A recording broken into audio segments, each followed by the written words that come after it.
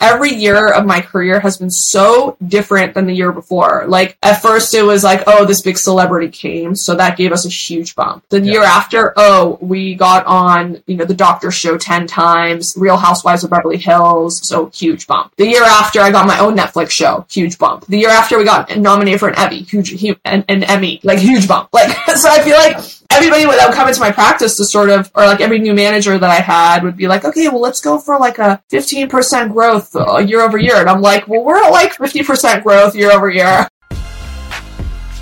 You're listening to Hawk Talk, a podcast all about the origin stories of the most interesting people in the world. Today, our guest is famous athletes, authors, and entrepreneurs. But there's so much more to the story. Let's get into today's interview with your host, Eric Huberman.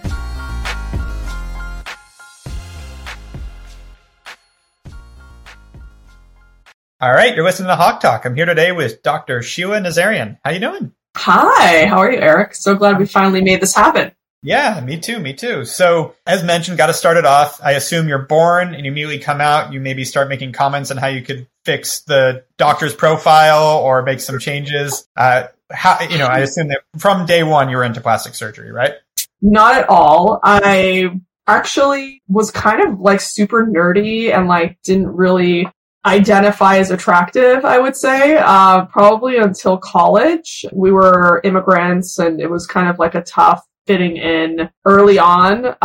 With Persian culture, we weren't allowed to shave our legs. You weren't allowed to do certain things that, if you say like, I want to shave my legs, your parents were like, why? Are you trying to get a boyfriend? Like, it was like considered an act of promiscuity. So I think that it was kind of not top of mind, I would say. We didn't have a lot when we got here. I wasn't in the best fashion. So I would say no, it was more about just study, family, studying the whole immigrant like playbook. You were born in Iran, right? I was born in New York as an anchor baby. My mom came when she was 9 months pregnant. And then when I was 1 month old, we went back to Iran. It was 1979. The revolution started. We're Jewish. They wouldn't let us leave. So we were kind of stuck. Got it. So you had to, so in 1979, you wanted to stay, or you wanted to leave, but you had to stay.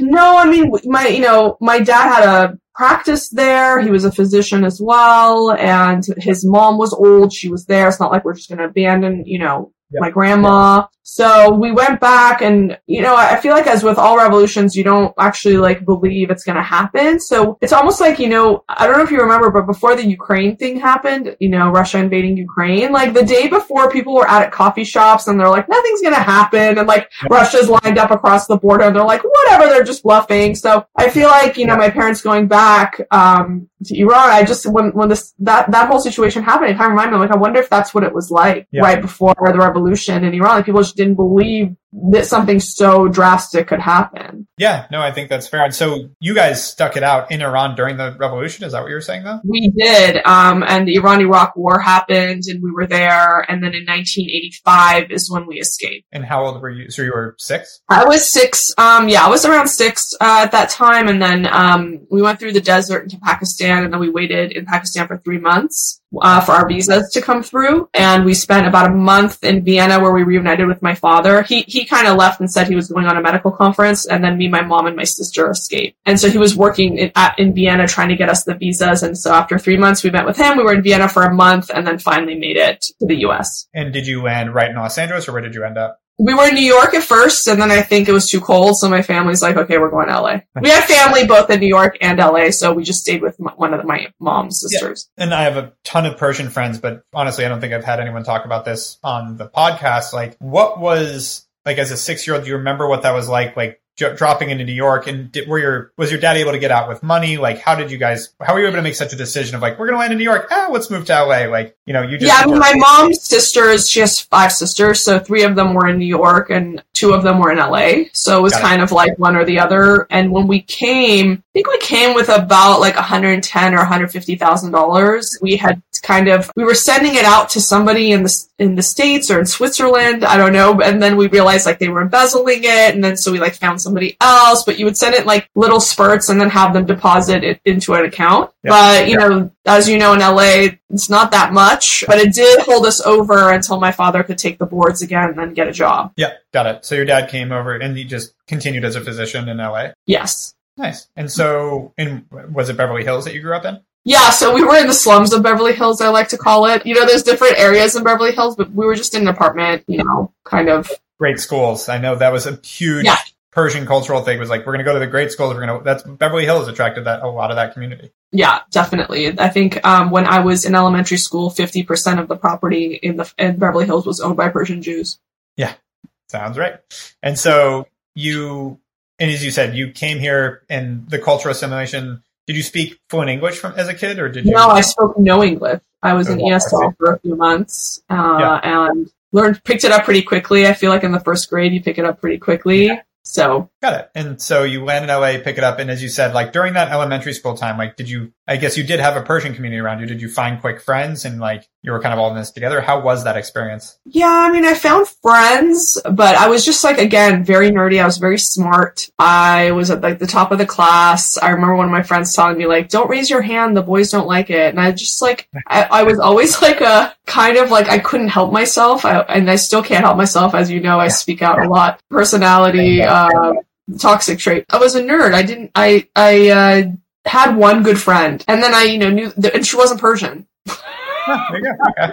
Well, that's great though. And so you say you were a nerd. Like, what did that manifest as? Were you reading a lot? What were you studying? Like, what were you into? I studied. I was a ballet dancer, but like, I was getting sent to school with like sheep brains in pita bread, as my lunch. Like, it's like that whole immigrant thing, and everybody's got their cute Lunchables, and I'm sitting there with soggy pita bread filled with sheep brains. Like, yeah, I was a nerd.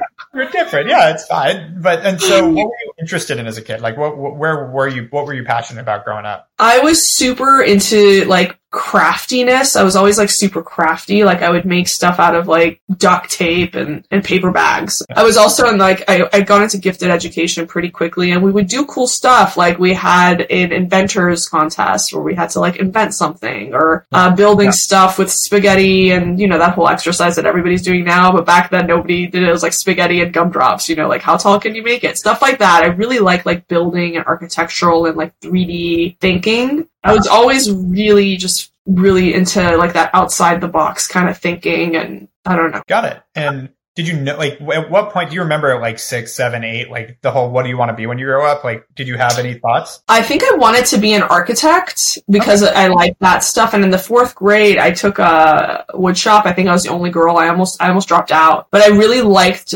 planning it, drawing it out, being super OCD about like the lines, and even the arrows had to be a certain way. And the number 2 had to be written a certain way. And then building it, not just drawing it out, but building it. So I thought, okay, architecture. And then as I became older, I dissected the frog, and I was really into science, and I was like, okay, well, maybe orthopedic surgery, because I still get to do hammer and nails, and I still get to design, kind of. And then I started following around orthopedic surgeon, and I was like, this is not creative at all. So one of my friends was like, why don't you think about plastic surgery? And I did, and it was like perfect. At what age were you with that comment? I was, I think, in college. I was in college, yeah. So in high school, did you go to college knowing you wanted to be some sort of like pre-medicine, like you wanted to do that? Yeah, I was pre-med. I thought I was going to do orthopedics, and I started following around orthopedic surgeon at St. Vincent's in New York. And it was just literally cookie cutter. Like you literally put something on top of the bone, you cut around it, and then the piece fits into that. Yeah. I've been through a few of those. I've broken a few bones in there. And so in high school, like, at what point did you switch from architecture to orthopedic surgery? Like, where was it? You said to dissect. That was probably like high school to college, like the begin. I was a pre-med, so it was like in high school I kind of switched over, and then once I started actually following around orthopedic surgeon, I was like, yeah, that's why you got to go try these things out. You gotta try it out. Yeah, the perception of a job and the reality of a job are very different things. All right, so you get a bug in your ear that you're like, okay, maybe plastic surgery. And where'd you go to school, by the way? You said New York, but where were you going? I was at Columbia for undergrad. Got it. And so through that, did you ever have doubts in that, or at that point, like right when you said this is boring, plastic surgery, were you like committed fully, like I'm going to be in plastic surgery? No, then I went and followed a plastic surgeon around, and then I was pretty committed. Yeah. Nice. And that was all. I feel like you have to kind of commit to that, especially like as soon as you get into med school. I feel like you got to know pretty early you got to do the right, because it's so competitive. Back then, I think there was like 75 spots in the whole country, whereas like internal medicine, there might be like 75 spots in one hospital. Right. Well, you got to kind of prepare everything to be like that perfect person to even get the interview. Yeah. And so what did that preparing look like? Like, again, you're undergrad, you decide you love the idea of plastic surgery. What did you do to make that happen? I literally decided, okay, where do I want to go? And I said, I want to go to LA. I want to live there. I need to be in a place where there's like lots of Jews so I can meet a good Jewish boy. I think that was the only reason actually my dad let me go away to college, by the way. Like Persian girls did not go away or leave their house until they were married back then. But he's like, okay, your sister's in New York and there's a big Jewish population and you can go to Columbia. I was like, okay. Perfect. So I ended up going to Albert Einstein, which is Yeshiva's medical school in New York, in the Bronx. And so I was in New York, but every time I would have vacation, I would fly out to USC. I looked at LA. It was either UCLA plastic surgery or USC plastic surgery. And apparently a lot of the UCLA people were, private practice. So you didn't even get to do a lot during the surgery, like when you were learning. But they would come to USC, like the UCLA residents would come to USC for some of their training. So I was like, okay, USC. So every vacation I had, I would fly in and I would meet with the chairman at USC. And I'd be like, how can I be a more attractive candidate? He's like, you don't have any research. I was like, okay, I'm going to go do research. So I got into a research lab and then I'll come back and be like, I'm doing research. What else can I do? So, and I feel like a lot of people don't do that. They don't actually like go and meet with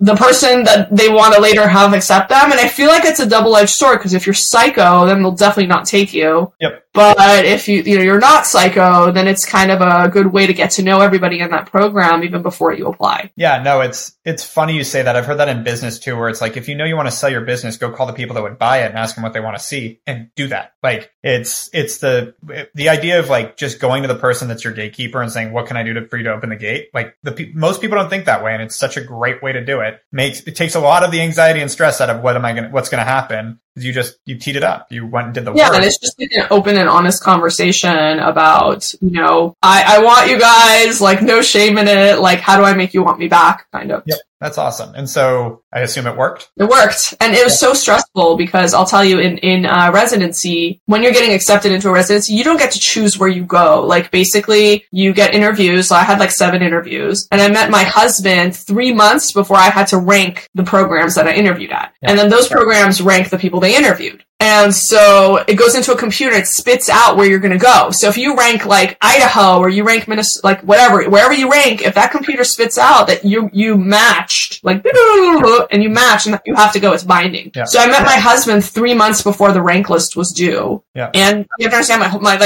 like much of my, professional life or as a student, I was wanting to become a plastic surgeon and you meet this guy 3 months before and he's like, okay, only rank LA and we can get engaged. Or you can rank everywhere and we don't get engaged because, what if we get engaged and I end up in Idaho? Yeah. So, I was like, okay. And I only ranked LA, which is called suicide matching. And so basically I was like, I didn't know, like, I could have just literally given up my entire career for this guy that I met 3 months before. And this was, but I ended up, for context, this means like, if the LA places don't rank you high, you're out. Like there's just, I'm out. My entire career is over and you don't get a second chance. Like plastic surgery is so competitive. Yeah.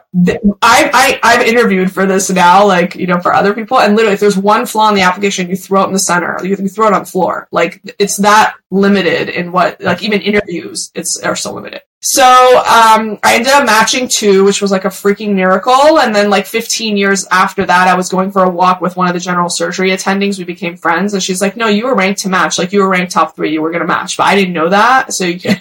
I found out like 15 years later that like I didn't need to stress out, but it's so funny how they build these programs that like the stress maybe isn't that necessary, but they just make it that stressful. It was very stressful. So you ended up matching, where'd you end up with your residence? At USC, at University of Southern California. Yeah. Yeah. Got it. And so was that everything you thought it was? Like, you had already followed up Dr. Round, so you got in, I guess you really paid attention. You went in pretty eyes wide open talking to them. I did. I went in eyes wide open. I knew probably 90% of the staff where I even set foot as a resident in that hospital. Super tough program, super outstanding training. They knew me, I knew them. It was great. And how long did that last, that program?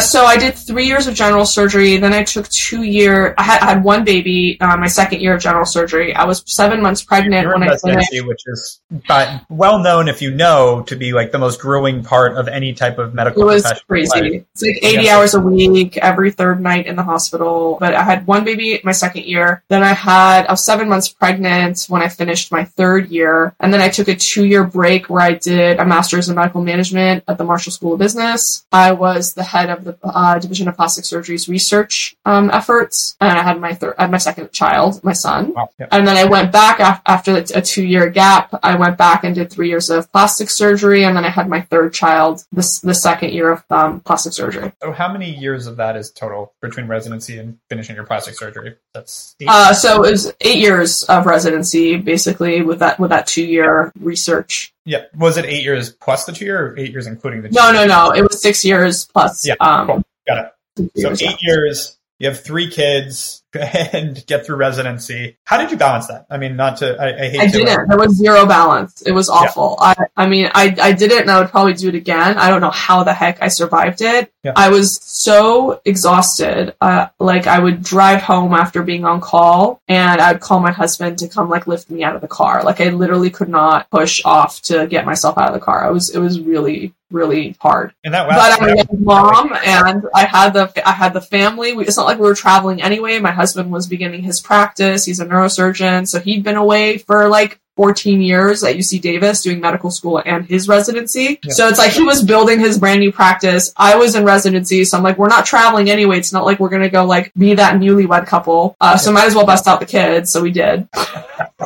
That's awesome. Might as well. Well, it seems like it worked out. But okay, so you get through all this, and how, like, completing it after the 8 years, what happens next after you're done with your plastic surgery residency? So I was, they were telling me, or they were encouraging me to do an aesthetics fellowship, and my husband was like, you do any more training, and I'm gonna like freaking like peace out. And I was like, okay, no more training. So he was part of a group practice, and he was looking to kind of go out on his own, and I graduated, and so, I had the business background, I knew how to do a business plan, and so I started just building out an office for both of us to share. So initially, he left that group. I had left, I had graduated residency, and we went into one office, and we were there after about 4 years. I moved out into a new building, and then a year later, he started building a surgery center and attached his office to the other. So it's like my office, the surgery center's in between us, and then his office. And so we both share the surgery center. So you graduated finished residency and immediately went off on your own as a plastic surgeon.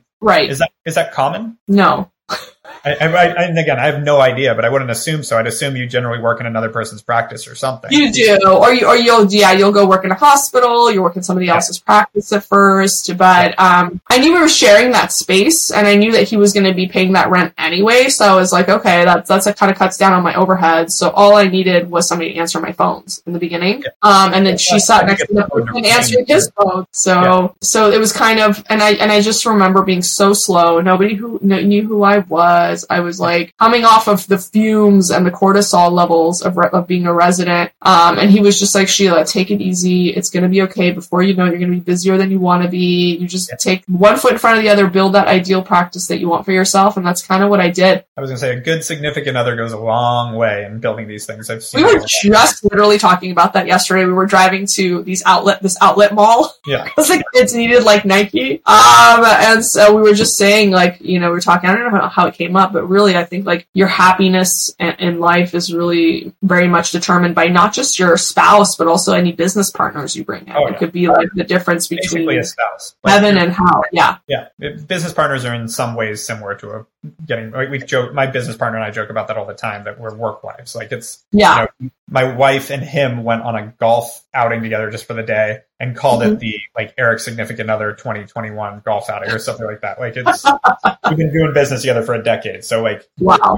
we're all married, so to speak. And it's how it feels. But at the same time, again, I've seen a lot that supportive side of things where it's like, you might put pressure on yourselves, but to hear from that person that's in it with you to say, it's cool. Like, take a breath. You've been grinding for 8 years. You can take it a little slow for a second. Probably helped a lot versus like just not being slow. And maybe you would have made a more immediate decision about what you needed to do if you didn't have that, backstop, so to speak. Yeah. Yeah. So how did you get the phone to start to ring? How did you start picking up? Yeah, I started making YouTube videos. Back then, I didn't even know what I was really doing, but I was one of the first plastic surgeons. It was 2013. Yeah, so, I was one of the first plastic surgeons to make YouTube videos. And back then, our societies very much looked down on social media, any form of advertising. I remember I was on the professionalism committee, and my old chairman stood up in front of the entire department and said, I don't know why you're talking about professionalism with all your advertising. I mean, it was really like a lot of pushback. But again, I knew that, I was a woman, I'm brown, I don't look like an alien. Already that was very, very advantageous in my line of work. And so, I did a lot of advertising and made a lot of videos, and Google owned YouTube. I didn't know that at the time. So my SEO was through the roof. 2 years out of residency, I was on the #1 page of Google when you search Beverly Hills plastic surgeon. And just to give you an idea, there's 31 plastic surgeons just in my building alone. Wow. And it's a 4-story building. It's not like a 20-story building. It's a 4-story building. I didn't realize it was that. Obviously, I know there's a lot of Beverly Hills plastic surgeons, but I didn't realize it was to that level. So yeah, and frankly, there's a benefit there where the brand of Beverly Hills and plastic surgery, it's like Miami and Beverly Hills are the two places people think of these days. So having that as a destination, having that SEO is huge. So it was digital marketing, so to speak, that actually got the business. It was digital marketing, and everybody thought, and also I gave this talk. I think, my rise to kind of success was very quick. So I was getting invited to speak at a lot of our meetings, and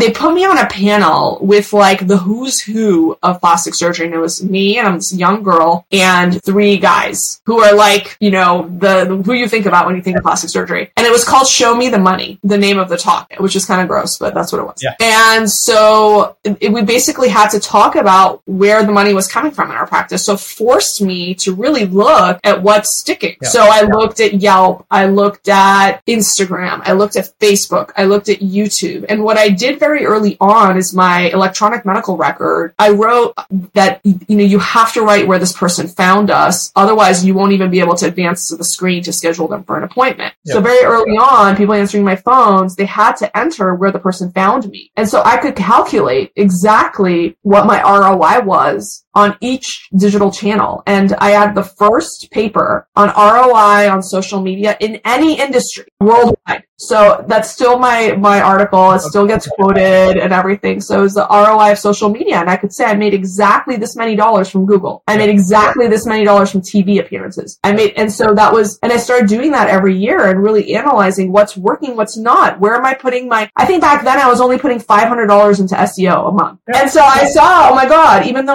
I have a big Instagram following, double my income is coming from SEO, Google search. Yeah. And so I really started expanding my investment into SEO, so just, making that kind of like eyes wide open investing that you guys, I think in business and marketing already knew. Doctors didn't know that. I feel like we're 20 years behind what you guys know. It's most industries outside of it. Like, doctors, dentists, real estate companies. It takes stumbling into it because of a necessity for most of these people to start taking advantage of it. A little more mainstream these days though. Mm-hmm. But yeah, and so you start immediately getting speaking. And so how did people know you were having early success? Like, how did they look to you as young and successful? Like, how did that get out? I mean, I think I was kind of everywhere. I was all over TV because what happened is when I never had a publicist or anything. These TV people, when they Googled, I needed somebody like an expert on buccal fat removal or breast augmentation. On Google, that first line is a bunch of videos. I was all the videos. And then it was kind of like my video resume. And so people were like, okay, she's cool on camera. She knows how to explain things. So literally I was like on every show, no publicist. And so people started seeing me everywhere. And then my Instagram started going crazy. And so people were like, okay, she's getting old. And then I put up like a bunch of billboards around town. And that was like a huge go big or go home. I think I had like 40 billboards up all at once, like 3 on the same block. Like it was crazy. And so I think, people started paying attention, I think, because people were talking behind my back, to be honest with you. And then, really kind of seeing like, no, holy shit, like she knows business, or, oh, maybe we can have her teach us how she did social media, or, after like talking crap about me in the boardrooms for like 5 years. I was gonna say, so when did you hit that point that it really started taking off? Like how many years ago was that? Can I just tell you, Eric, honestly, like every year except for this year, because I think we hit a really big peak after COVID, has been a massive growth. Like it's been so different. Every year of my career has been so different than the year before. Like at first it was like, oh, this big celebrity came, so that gave us a huge bump. The year after, we got on, the Doctor Show 10 times, Real Housewives of Beverly Hills, so huge bump. The year after I got my own Netflix show, huge bump. The year after we got nominated for an Emmy, huge bump. Like, so I feel like everybody that would come into my practice to sort of, or like every new manager that I had would be like, okay, well, let's go for like a 15% growth year over year. And I'm like, well, we're at like 50% growth year over year. Yeah, so it's been kind of like a learning thing every year. And every time I think, okay, I got it. I know what to do now. Something else happens, like COVID. And you're like, okay, I don't know anything. Yeah, no, that sounds familiar. When did you start your own practice? What year was that? 2013. Oh, that's right. Yeah, got it. Okay. And so as things progressed, like what was, you were building this, sort of media brand while also having, like, how many surgeries were you doing a week, give or take? It honestly depends. It could be 0. It could be 10. Like, it depends on the size of the surgery. It depends on the season. But what I realized is, every time I would book out 2 months, I would raise my prices. I realized, like, it's supply and demand. So I was on stage with a bunch of doctors that were like, yeah, I'm booked out 2 years. And I'm looking at them like, you're a horrible business person. Like, maybe you should raise your prices, So I just sort of stuck with that plan. And as a woman, I think it was really difficult because you don't really value yourself. I know the guys down the hallway will be like, I'm the world's best plastic surgeon, whereas the women are like, I'm all right, So I think it took a minute to sort of get to the place that I'm like, no, I provide great service and I have great results and I care and, I have a certain aesthetic that people appreciate. And so it took a minute to kind of find my own, like, or maybe just lose the imposter syndrome, I think, and then just really just fall into your own. When do you feel that kicked in? Like, what stage was it? Probably, I would say 4 or 5 years after starting, that kicked in. So I would say somewhere around like 2018. And then did you see a spike post-COVID because people are sitting on Zoom and everything and just... Oh my God. It was a massive spike in all aspects. I have an e-commerce site where we sell medical grade skincare. That was an 8x boom because of COVID. It was crazy. Now it's kind of gone back down a little bit. We're still higher than before, but it's, not like that. Everybody. You're good. Yeah. I think it's everybody. Yeah. I've been talking. I'm like, am I okay? 2,000 companies data in real time. I can tell you it's everybody. It's not, there's very That's what I hear. Yeah. And then surgeries kind of boomed a lot, and then it kind of lulled a little bit because of travel. I always say my number one competitor is travel. Yeah. So in like August and September of this year, it was super slow. And I was like, what is happening? And then now it's definitely like picked back up. But what I will tell you is people have more anxiety now than I've ever seen before. Like, we have people book surgeries and a week later cancel it and be like, no, I'm not ready. And I've never seen that before. Whereas, before people will be like, okay, it took me a while to get here, I'm ready, and move forward. Now people are like, it took me a while to get here, and then like I would say like 15% of people are like, no, never mind. I'm too. They're almost like, it's like this higher level of anxiety that I haven't really witnessed before. What do you think that comes from? That's an interesting observation. I think it might be the economy. Mm-hmm. One, I think that it might be being faced with one's mortality. Which could go either way. I feel like after COVID, people were like, I can go anytime. I have to take care of myself and enjoy my life to the fullest. But I don't know if now it's like, it's kind of like flipped around a little bit where people are like, no, I have too many people to take care of. I'm not going to risk. This is like just vanity and I'm not going to whatever. So I think like it kind of like went one way and now it's kind of like showing itself another way. But I think economy probably has something to do with it. So curious, have a couple more questions for you. Number one, what's next? How do you see this? Like, you've been so innovative in the way you've built your business and the way you've built your practice. What is like, and you've now got this medical grade skincare. Like, what do you see? What's your vision coming down the next 5 years or whatever that I think I just want like a super healthy practice, which I have. And I always say that's kind of like my social hour. I'm like, I don't get out much. I don't enjoy like staying at parties late anymore. I feel like I go in by like 10 o'clock. I'm like, okay, it's getting kind of late. So I feel like my patients are self-selected to be people that are like super, successful, intelligent. They work out, they're eating organic food, they're doing all that stuff. And they just need help with this one little thing. So I really actually enjoy very much learning from them and speaking to them. I feel like we talk about surgery for like 5 minutes and then we talk about like politics or economy or whatever for the rest of the time. So I think that I'm in a really comfortable place in my practice right now. We've brought in a lot of changes, a lot of consultants, a lot of people left because we started holding them accountable. I think I was super loosey-goosey and removed beforehand. Yep. And now when I'm like, okay, give me the KPIs, like, this is your goal for today. You can't go overtime. If you do, you're getting written up. Got to take your lunch break on time. You'll get written up. A lot of people stepped out. They were like, I'm out. But a lot of people stepped in. And so I find that things are just running with a lot more trust and clarity. where people just know what they're supposed to do. So I'm actually enjoying it more. Yep. The spa also is running better, still kind of working out the kinks now that the surgical side is all cleared out with the right people in place. Now I feel like moving on to the spa, possibly expanding into Lake Tahoe area. And then with the Skin Spot, which is the e-commerce site, that's my scalable business. So I'm really focused on bringing in the right people. And also, I gotta say, like, you know, how we met was YPO, and YPO's really helped me understand that I gotta have the right people in place, and every business depends on that. So just hired someone. She lives in South Carolina, tons of experience in fashion and skincare, on e-commerce. Right. So bringing her in to sort of really take the ship and steer it in the right direction. But I think that now that things are a little bit more settled out with my practice, I have a little bit more brain space to think creatively. Yeah. I have to say, like, post-COVID, with people quiet quitting and all of that stuff, I literally felt like I was in war, you know? Yeah. And, you know, in high school, they said, you know, when in times of war, the arts suffer. People aren't going to the opera. People aren't going to the ballet during times of war. And I literally felt like my creative, like, I couldn't be as creative because I was putting out fires and I was in war, and this person said this, and office drama, and like I feel like I'm finally coming out of war and I can really be creative, which is where I want to be mentally. It's so important as someone that's you're a doctor, you're also an entrepreneur, and like being an entrepreneur, like when you're dealing with that stuff, it is the most energy sapping, deflative thing. And from what I've talked to a lot of business owners just like you, and it's like this year has been that for everyone. That's why, like, I'm sharing with you, like, most companies have not done well this year in terms of growth. Like, plenty of have done fine. They're not dying, but they've the most common line I've heard this year, which the last time I heard this line was 2008, was we worked our asses off.